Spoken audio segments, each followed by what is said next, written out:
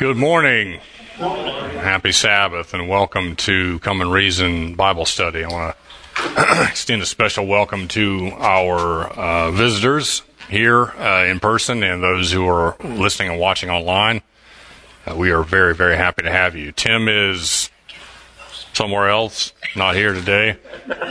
I'm Russell Atkins. I'm filling in this morning. We are going to be studying Lesson 10 in the lesson on Jeremiah, entitled Destruction of Jerusalem.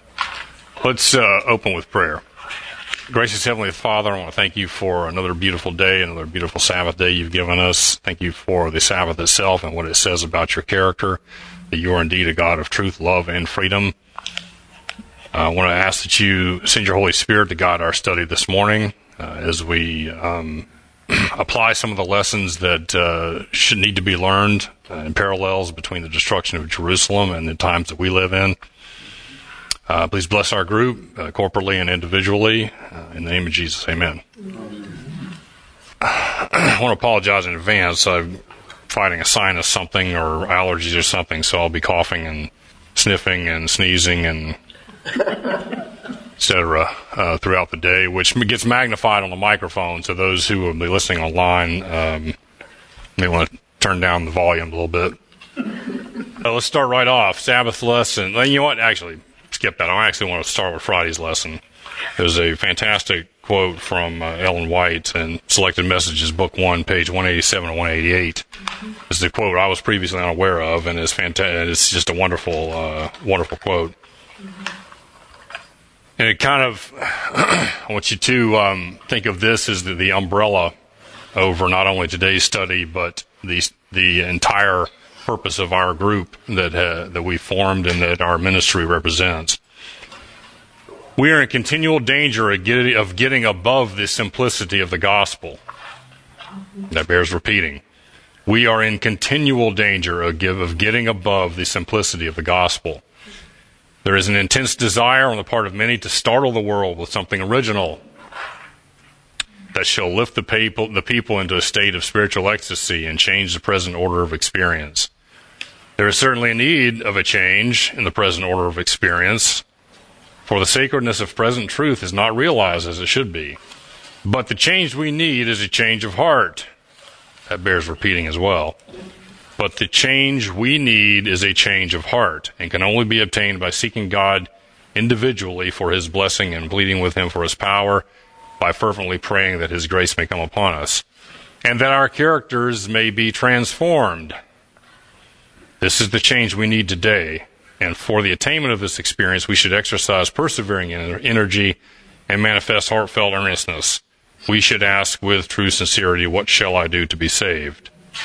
We should know just what steps we are taking heavenward. So, what's the takeaway from this? Yes?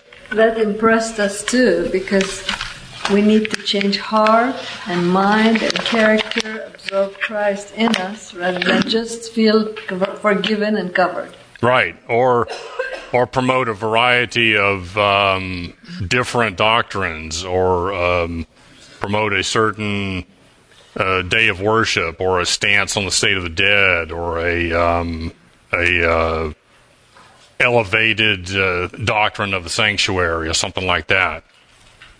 Okay? Yes? The thing that struck me about this passage here is that I thought, well, even to me, the justification, sanctification, propitiation, and so forth, dealing with the death of Christ, seems somewhat complicated. And so when we get back to simplicity, we don't ignore those things. But it implies to me that the emphasis is on changing the experience, the change of heart, character issues, and so forth. Good. What, if you could be concise, what is the simplicity of the gospel? God is good, and God is love. Thank you. God is love. And every doctrine that we espouse should reveal something about God as love. Everything that we do and believe personally and as a church should reveal that God is love. The creation, the whole point of creation is to reveal God's love. The whole point of the Sabbath at the end of creation is to reveal God's love, and He is a God of freedom.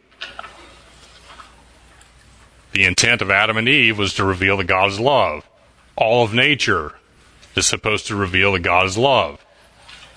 From the tiniest subatomic particle to the biggest supergalaxy, 4 billion light years across, it's a revelation that God is love. And if we have a doctrine that doesn't reveal that, or if we don't understand it to be revealing of that, then there's either a problem with the doctrine itself or there's a problem with our understanding of it. Thoughts? Yes. And unfortunately, that word has come to mean so many different things in our vocabulary. What word? The word love? The word love. Mm-hmm. And the other-centered giving and service is truly what godly experience is, and yet that's often not seen as that word. Right. Yeah, doing what's right, what's in the best interest for others, right, because it's right, not because of hope for reward or fear of punishment, but doing what's right because it's right. Seeking the best interests of others is outward-centered, other-centered giving, and seeking their best interests. So keep that, the simplicity of the gospel theme in mind, not only as we continue today, but weeks and months and years ahead with our ministry. And if we seem to be losing track, we need to come back to that. Okay, if we lose track on a personal level, we need to come back to the simplicity of the gospel. If we lose track on a class level, we need to come back to it. If we lose track on a community, a nation level, we need to come back to the simplicity of the gospel. All right, Sabbath lesson. This is, again, quoting the lesson and also from Prophets and Kings. There are a lot of Prophets and Kings quotes in today's lesson, so we'll start. Within a few short years, the king of Babylon was to be used as an instrument of God's wrath upon impenitent Judah. All right, how do we understand that first sentence? Beg your pardon? Oh, well, I was just agreeing with you there. How do we understand it? To me, I understand it from the viewpoint that God withdrew His protection from them. And it seems like down on further here, it gives that impression. I just don't quite remember where it was in the lesson. Okay, good. And it depends on your filter. It depends on your mindset. It depends on any preconceived notions that you're reading this with. And we need to read passages like this and text from Scripture and have our conversations with others with this in mind, that whatever preconceived filter we have, we may be viewing what we're reading or what we're talking about through an erroneous conception. Okay, because when you read about Babylon to be used as the instrument of God's wrath, that can mean a lot of things to a lot of different people. Yes, Wendell? We could replace the proper names within this sentence. Yes, we could.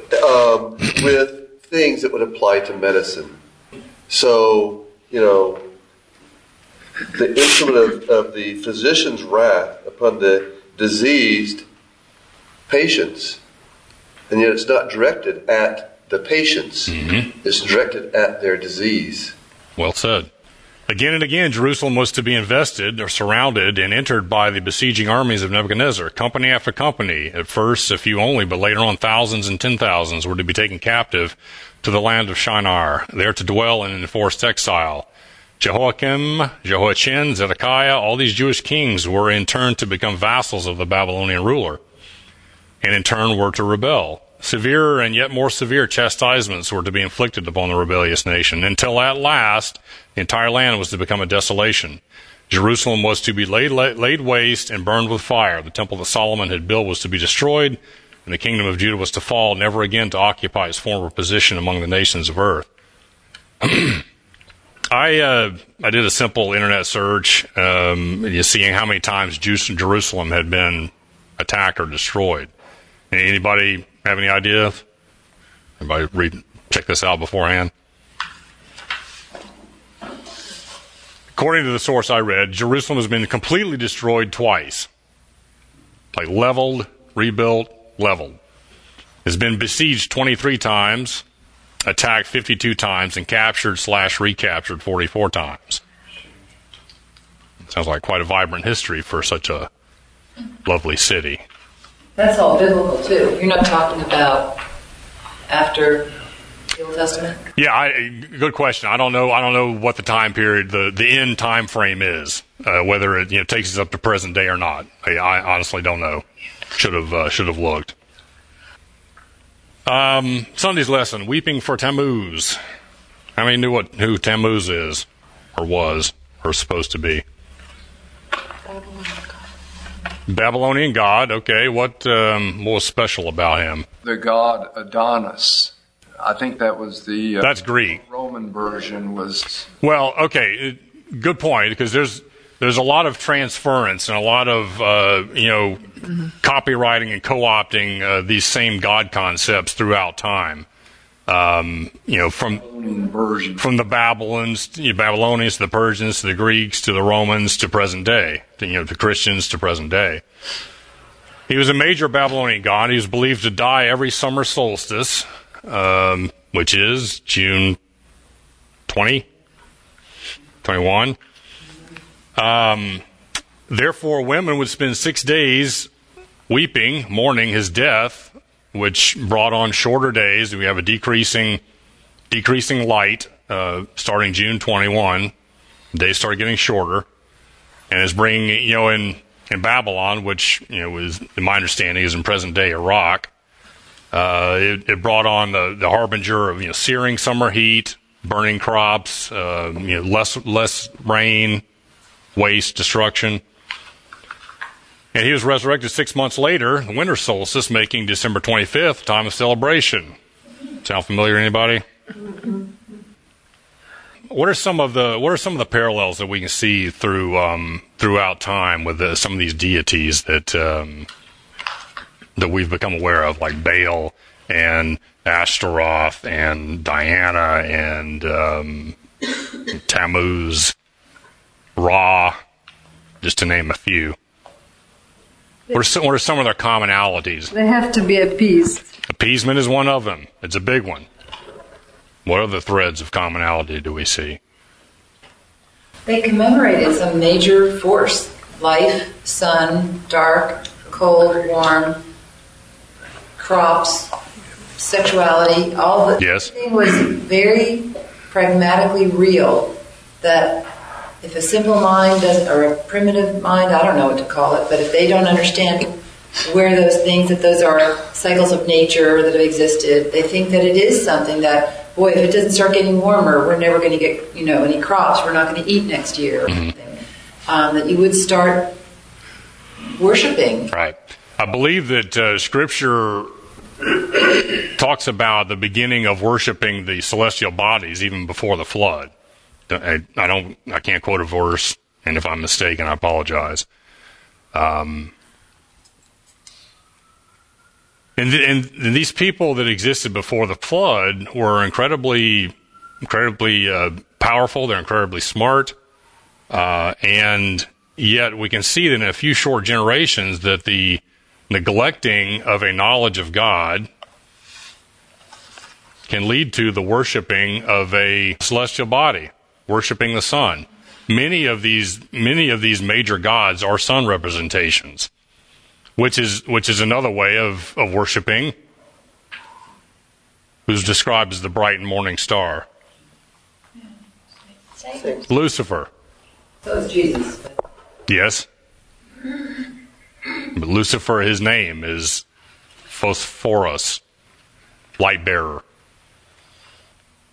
And like was mentioned here, so we have appeasement, we have a thread of sun worship.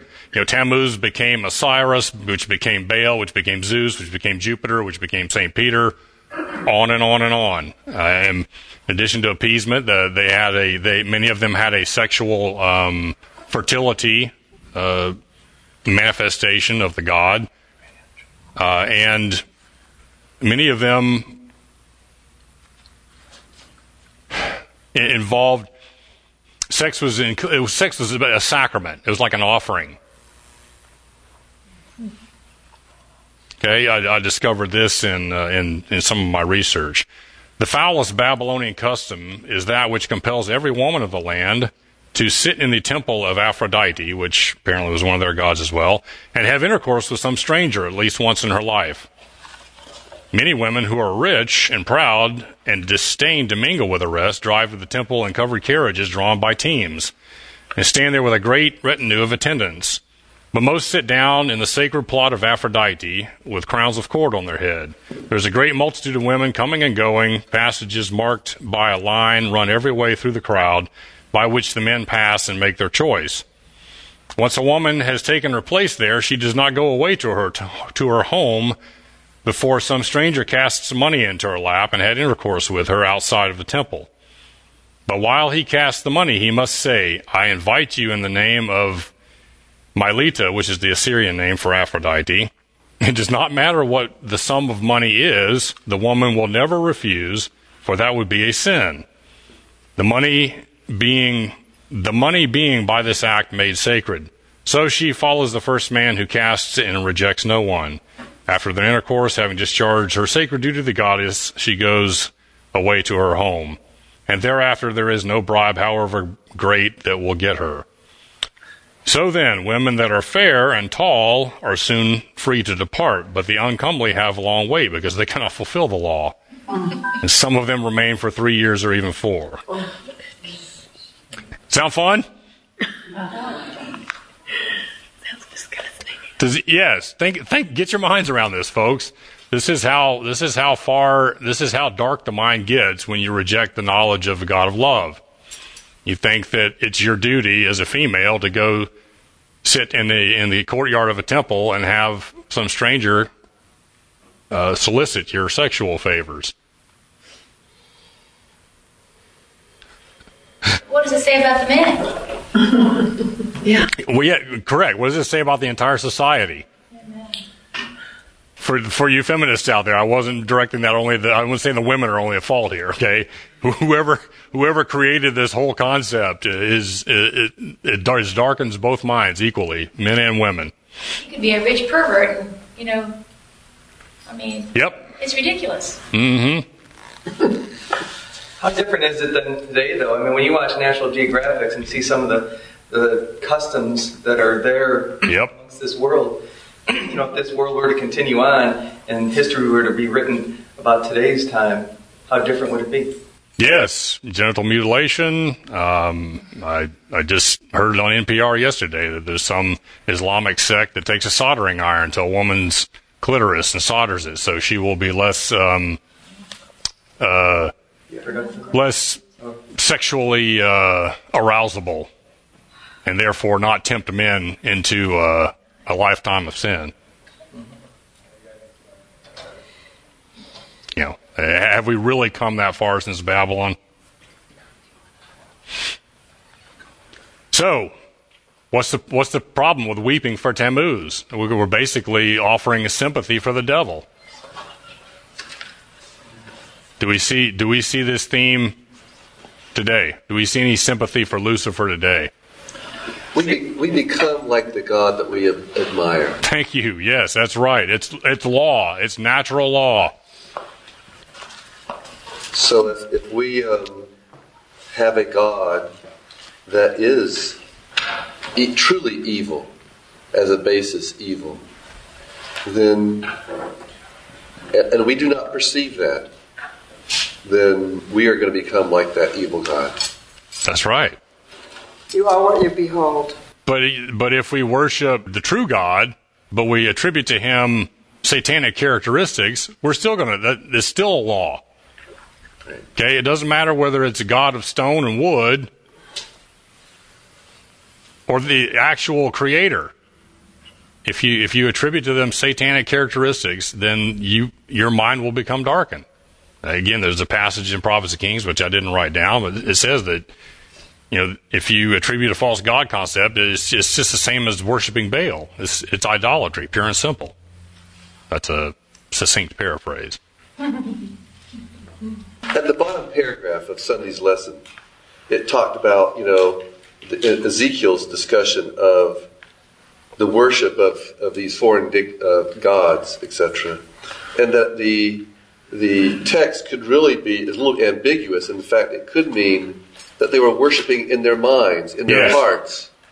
It truly wasn't in a room. It was in the heart, in the room of their mind or their heart. And I think that goes back to what we have as struggles as well. Mm-hmm. Is, as a man thinketh in his heart, so is he. And so if we truly are dwelling on, have our ideals of, or whatever, something within our mind as being the ideal, then that's truly what we are worshiping, whether we realize it's, or whether we call it worship or not. Right. Yeah, we all worship something, whether we admit it or not. What? In Ezekiel, in this chapter in Ezekiel, the Lord says, come with me, I'll show you even more detestable things. And come with me, I'll show you more detestable things. What makes these things detestable? Other than women soliciting strangers for sex, or vice versa. They're destroying what God has as a deal for his human. Thank you. They're detestable because they destroy the mind. They destroy the mind and the body. Because they're contrary to design law. They're contrary to the way life was ordained and designed to be lived. And therefore, they only lead to death. Okay, why is cancer detestable to a physician?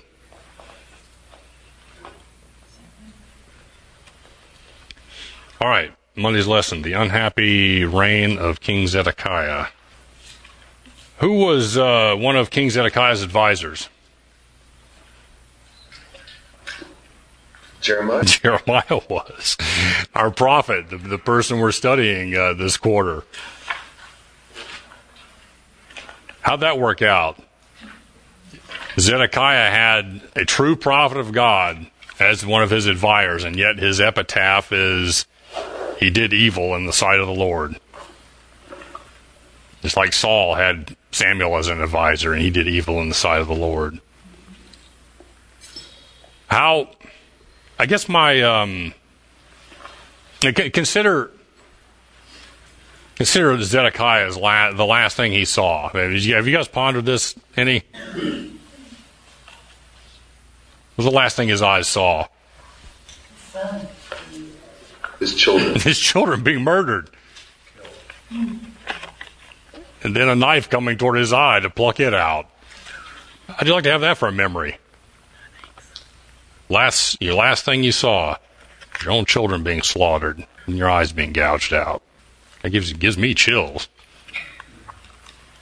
I've always taken good eyesight for granted. Now that I've turned 50 and my reading, I need reading glasses, and it really ticks me off. It angers me. Join the club. My poor sister's worn glasses since third grade. I guess she's used to having glasses on. I am not. And I happened to come today without them, so I've had to magnify the I'm way ahead of you, Karen. It's already done. Thanks. Or I might have you hold it up for me, Karen. I can read it from there. But that's kind of one of my internal kryptonites is to go blind. Just the idea of going blind gives me chills, shudders. You get so much more information from your eyes than you do from your other senses. I agree. Although Helen Keller said she'd rather have her hearing than her sight. She, being devoid of both, she said she'd rather hear. I don't know. I think I'd rather see. Balance and there's so much to see. Anyway, one wonders how how deeply Zedekiah, having his eyes gouged out and having that memory in his head, being imprisoned in chains in Nebuchadnezzar's palace, one wonders how he lamented not following the advice of his advisor, Jeremiah. At the time, though, what Jeremiah was recommending is that you surrender and become a slave. Mm-hmm. That's right. And so that didn't sound like good advice. I know. But those were my thoughts exactly. When I was studying for this lesson, I'm thinking, if I had been Zedekiah, I don't know that I would have listened either. And it's opposite of what they've been preached to by other prophets. The other prophets were, let God conquer the nation. Right. Let God do this in order to take over the other nation. And this was antithetical. This is, to me, the big deal about Jeremiah. That's correct. The message was so different. And the ones that came in and gave the message that they'd heard before, I guess we talked about it a couple weeks ago here, but they were the false prophets. How would you have discerned at that time? At the time. And how do we discern now? Those were two big questions of mine in prepping for this lesson. How do we discern? Okay, because when a message that comes in that is contrary to, and we'll touch a little bit on this in, I think, Thursday's lesson as well, but it was so contrary to the Judeans and the children of Israel, it was contrary to their DNA almost, that, nope, you guys are going to become captives of a pagan nation. But hey, go there and be happy and yes, submit yourselves to your captors. Do we know anything about what it was like to be a captive in Babylon? I mean, we hear the story about Daniel and he got the food of the rich guys and all that sort of stuff. But I don't imagine that was the plot of the ordinary person who was taken as a slave. Or even Daniel, I suspect, was castrated. Yeah.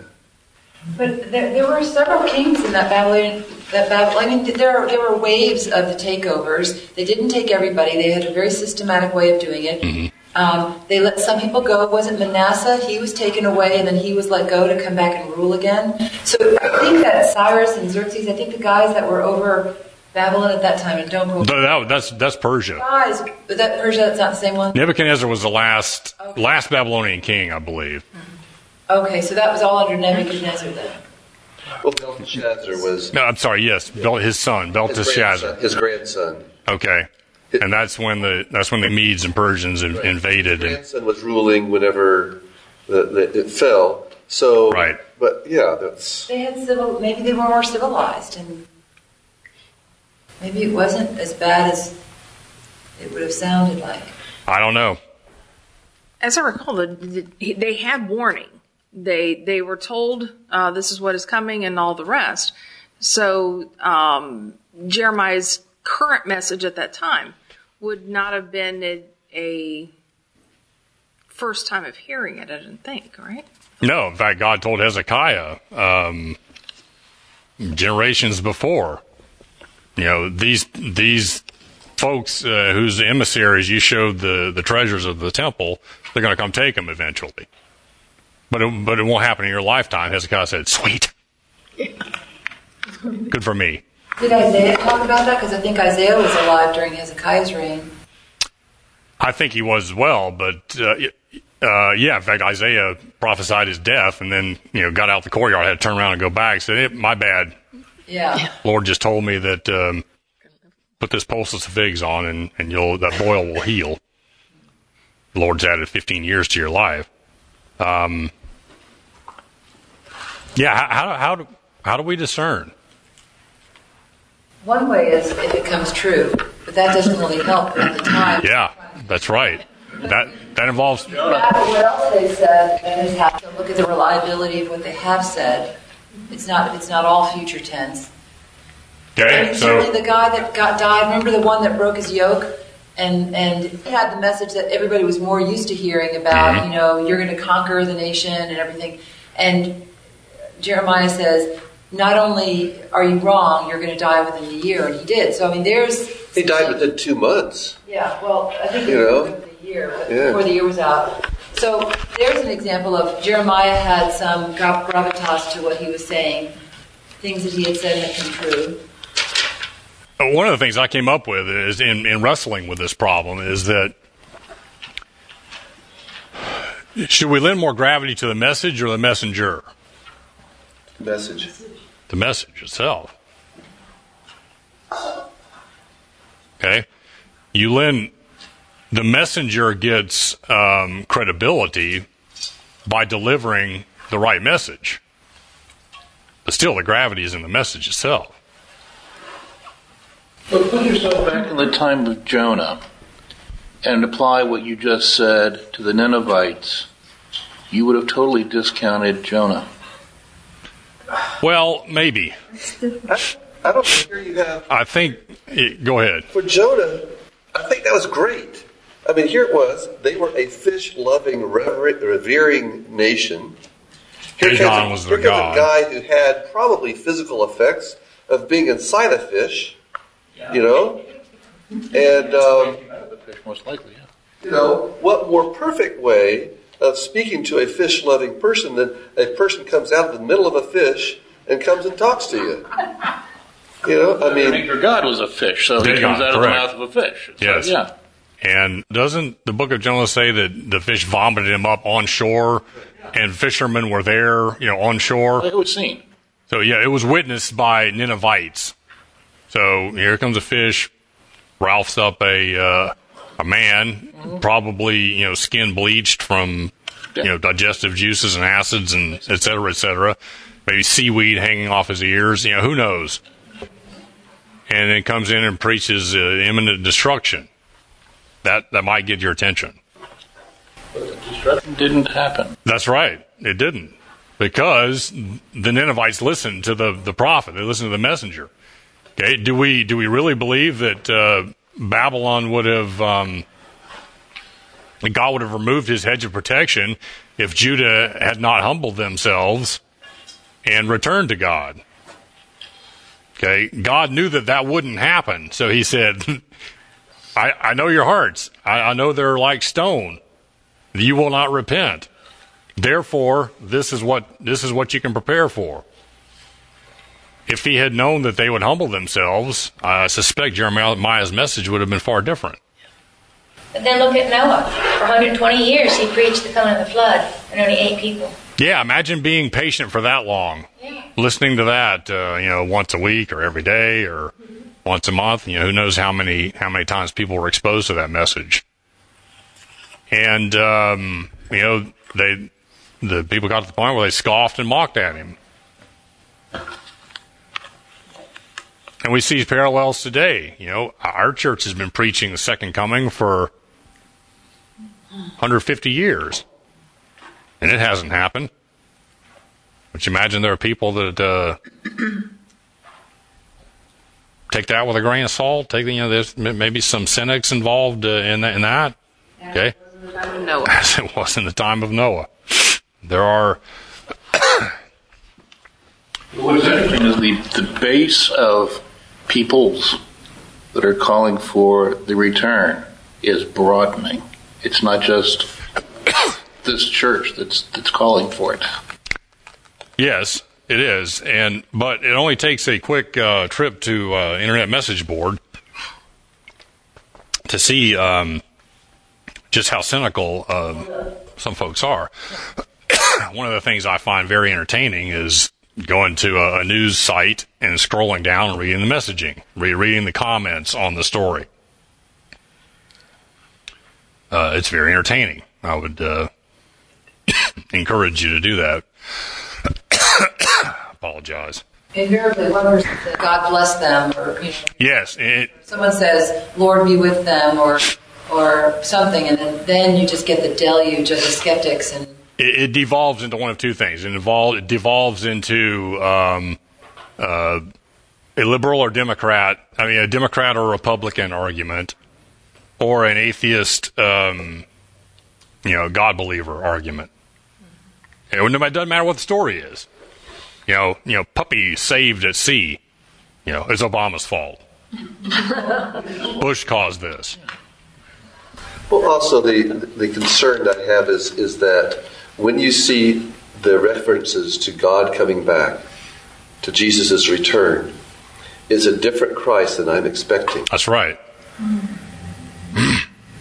Why is he coming back, and what is he going to do when he gets back, and what's he going to be like when he gets back, is a different individual than what I've come to believe. That's right. He's coming back with a rod of iron, and he's going to rule the nations with it and trample the grapes of the nations under his wrath, etc., I also have to wonder if our perspective of the second return process, the events and what's actually going to happen, is as skewed as the Jews' concept of their Savior's return. Oh, I don't think there's any question.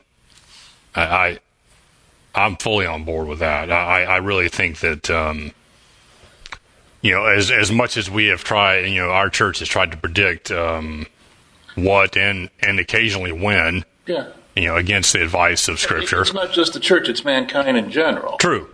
But, even the remaining remnant, we have ideas about how it's going to happen and what we can do to position ourselves, And if the remnant think that they're the only ones that Christ is coming for, they are grossly mistaken. Right.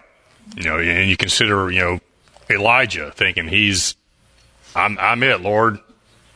I'm all that's left, and the Lord kind of slaps his wrist. Well, no, you're not. I've got 4,000 or something. 7,000, 6,000, 4,000, something. A big number. Yeah, that haven't compromised their integrity and bowed to Baal. Go ahead. Sermon today at the Collegedale Community Church. We're studying Jeremiah also, and he mentioned something very meant a lot to me today. He said he gave a quote, which he rarely does, from Sister White, and he said in the quote she says that things may not always happen the way we planned, that all the promises of God are conditional, which means that even the way He's coming, all the things that we have lined up as a church, what's going to happen, it's all conditional. Things could happen, God could change like that. He doesn't change His principles or anything, but the way we think He's going to do things could change like that. Yeah, His promises and His threats are conditional. Yeah, and they're condition. And why is that? What fantastic attribute of God's character? In full unselfish love, He gives free choice, and then He is responding. He is reaching out to us, but allowing us to have the free choice, and then adjusting the way that He is seeking and reaching us according to what we're open to, according to what we'll listen to. And thank you. He is a God of freedom, and there are a load of Christians that don't understand true concept of freedom. And sadly, there are a load of American Christians that have a completely warped sense of freedom. Okay, in America, the nation that is supposed to be founded on principles of freedom. And yet we're one of the most coercive governments on the planet. We just hide it better. Think about it. Tuesday's lesson. From Prophets and Kings, and I kind of think that Jeremiah's continuous thread running through Jeremiah's message was more or less, quote, through Jeremiah, the word of the Lord to his people was, return, thou backsliding Israel, and I will not cause mine anger to fall upon you. For I am merciful, saith the Lord, and I will not keep anger forever. Only acknowledge thine iniquity, that thou hast transgressed against the Lord thy God. Turn, O backsliding Israel, saith the Lord, for I am married unto you. Thou shalt call me my father, and shalt not turn away from me. Return, ye backsliding Israel, and I will heal your backslidings. Okay, this is a parent dealing with a willful, wayward child. This is a physician dealing with a non-compliant patient. Pleading, yearning, please change the path you're on.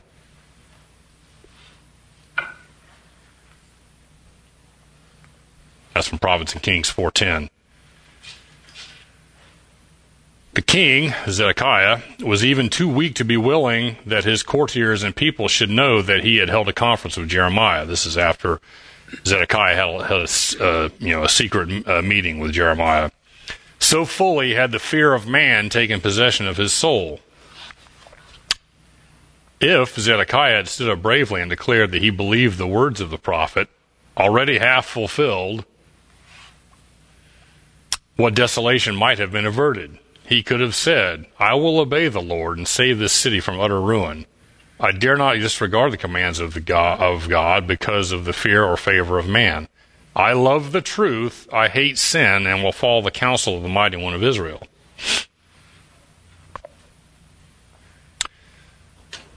So, this passage, this is also from Prophets and Kings, page 458.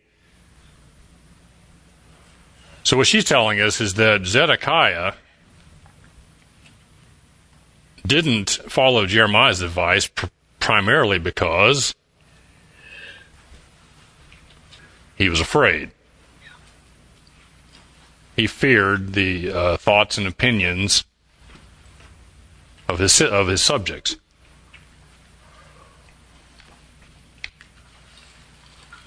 Do we see any parallels today in churches, in governments, in families? Truth is determined by polls. That's right. Truth is crowdsourced, I like to say. If it's popular, it must be true. Or tradition. Or tradition, or because, well, we've done it that way for generations. It's good enough for grandma, it's good enough for me. It's good enough for my pastor, it's good enough for me. Nobody looks favorably upon weakness. I mean, if he had followed Jeremiah's advice, wouldn't that have set him up looking pretty weak? In some people's eyes, it would have. But again, she gives us some insight into his character. He was so concerned about himself and the way he looked and the way his character or his legacy would have been. Instead of caring about the citizens of the city and the territory that he was given command over, he cared more about himself. So he sought to save self, and in doing so, his eyes gouged out. So if the President of the United States decided to surrender to Canada, how would he be viewed favorably in history? I think that's what we're looking at, really. Can you blame the guy, really, for... You mean if Canada was Babylon? Yeah. Or better yet, if he decided to surrender to radical Islam. Right. Because, radical Islam wants to... Congress, they'd probably let him. Capitulate, yes. I don't know what his legacy would be. Fodder for discussion. Any thoughts on... It's also very interesting how Nebuchadnezzar handled Jeremiah. Yes. He was very respectful of this man. Now, maybe it was because he had told the king to surrender, I don't know, but it seemed like he pretty much got it better than that. I think the lesson says that. He seemed to understand better than... Well, I think certainly that Nebuchadnezzar was open to, he had avenues open to truth, as evidenced by his dealings with Daniel and the three wise men, even though he went off on a variety of tangents, having the three worthies cast into fire and building the idol to begin with, and losing his mind and eating grass and like animals. He still was open to the influence of truth. Sorry, I interrupted. He was a normal human for his time. Yeah. Consider for a minute how difficult the destruction of Jerusalem must have been, and not only on Jeremiah, but on God himself. Don't you think that God wept to see his children taken captive and to see the city destroyed, temple burned to the ground? Well, Jesus did. Right. Jesus wept for Jerusalem. Absolutely. Okay. Do you think that God will weep when the New Jerusalem is established and those outside the wall try to attack it? Okay, I grew up, and I doubt I'm the only one. I'm not going to ask for a show of hands here, but I grew up with the image of God, gleefully raining down fire and brimstone on the wicked, and with the righteous standing on the wall applauding him. That was my view of the destruction of the wicked. I now have a complete 180-degree view of that. I see God, crying, weeping uncontrollably. But how many Christians see it that way? Hardly. That's right. It's still a prevailing theme in Christianity that, you guys are going to get yours. Just wait till I unleash my limitless power. And that's because, they mirror each other. It's because that's how they view God. Correct. So that's right. They view each other. Exactly. Toward the end of Tuesday's lesson, it talks about the Babylonian general Nebuzaradan. Look at how he his concept of the law of liberty and his dealing with Jeremiah. What he tells Jeremiah from Jeremiah 40 verse 4. This is now Jeremiah had been imprisoned at this time, and this is Nebuzaradan speaking. But today I am freeing you from the chains on your wrists. Come with me to Babylon, if you like, and I will look after you. But if you do not want to, then don't come. Look, the whole country lies before you. Go wherever you please.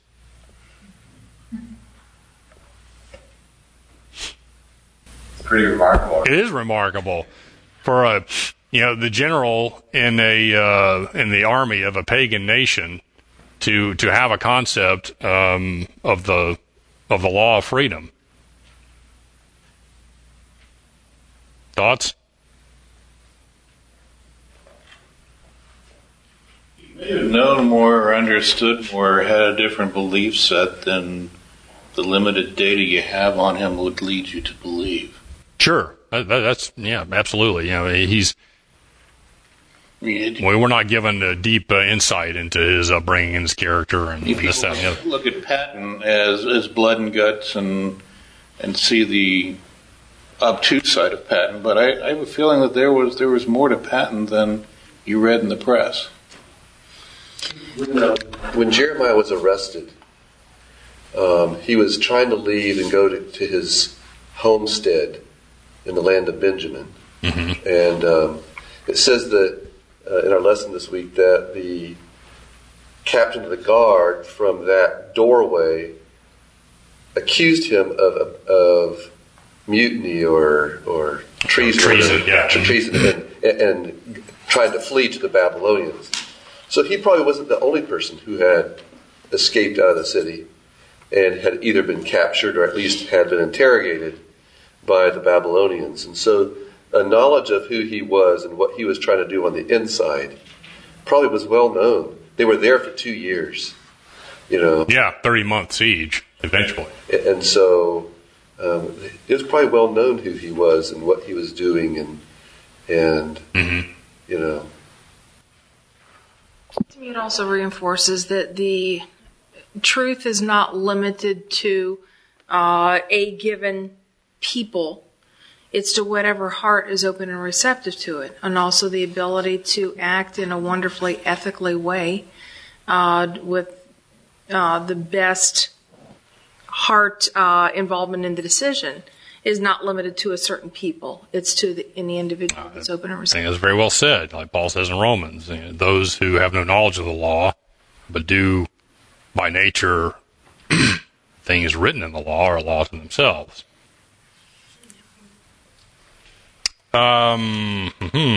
Wednesday's lesson, with all your heart. I guess my question here was, which comes first, a change of heart or the seeking with all your heart? Or is there a difference? Maybe it's not all. Maybe it's a kernel.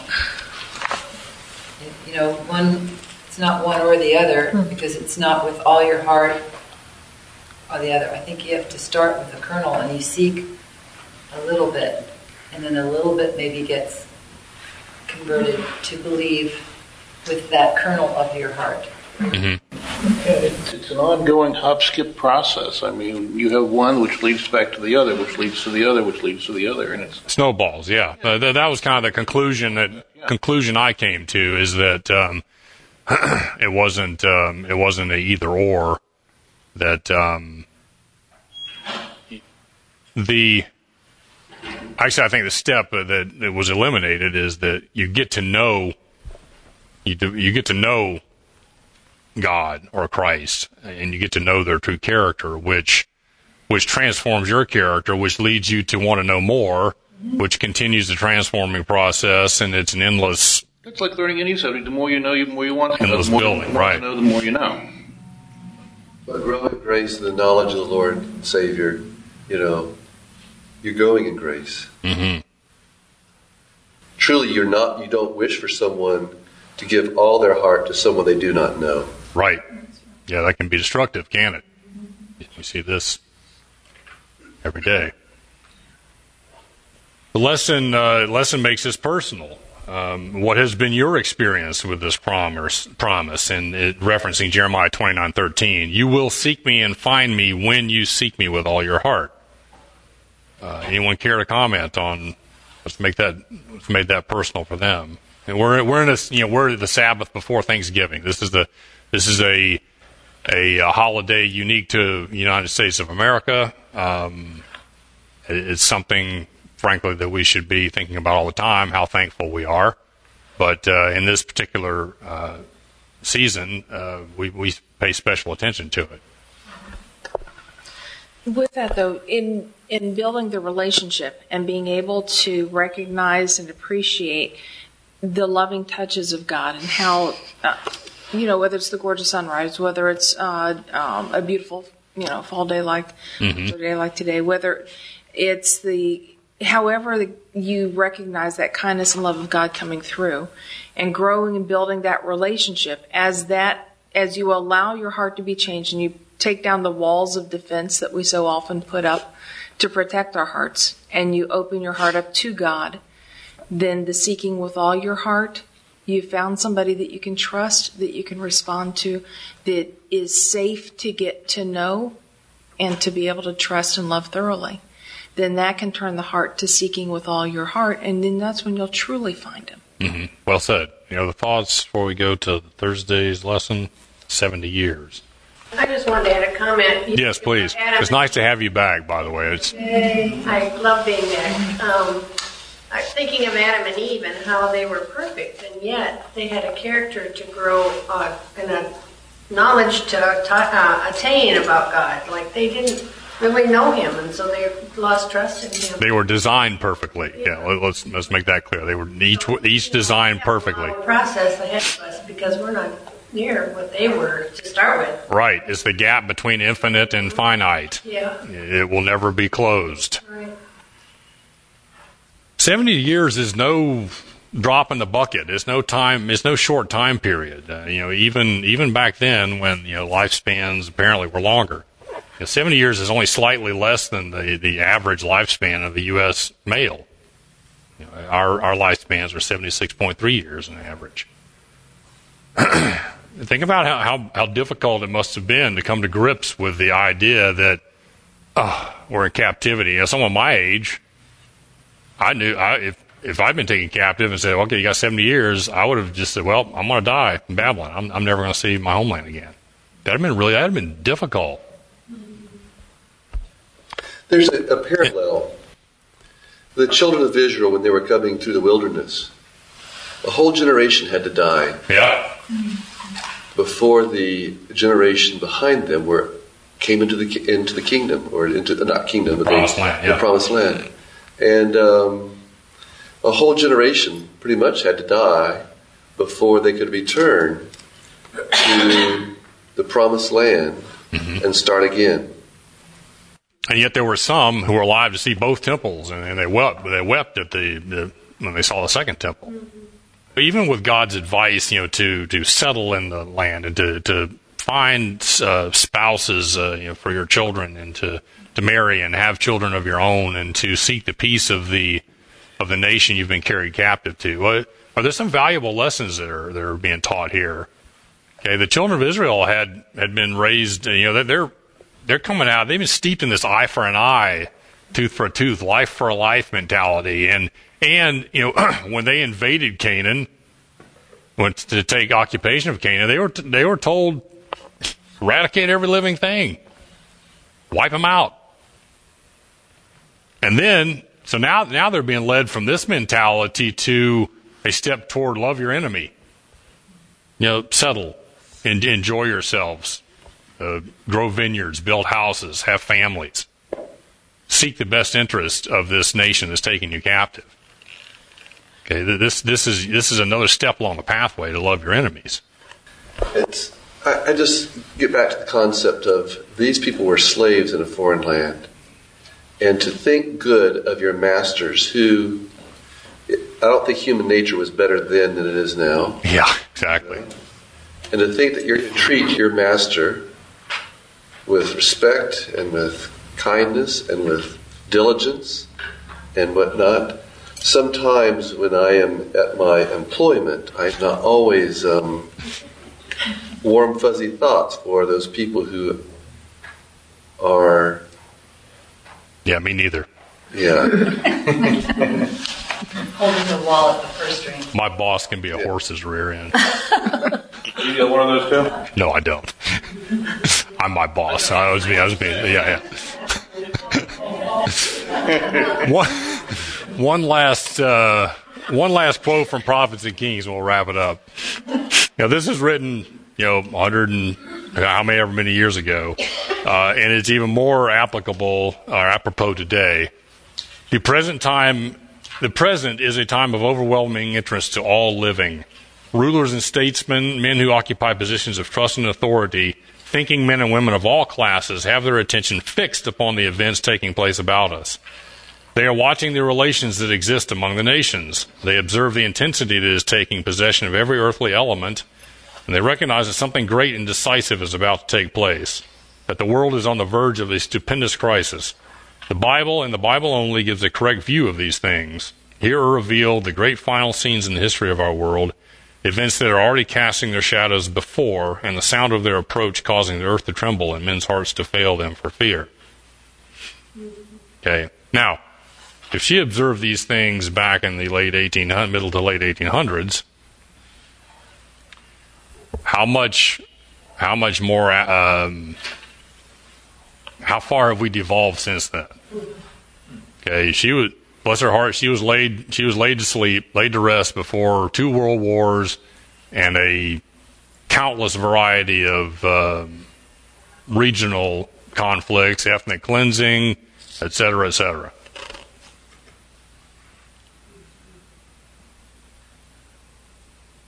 Bow our heads.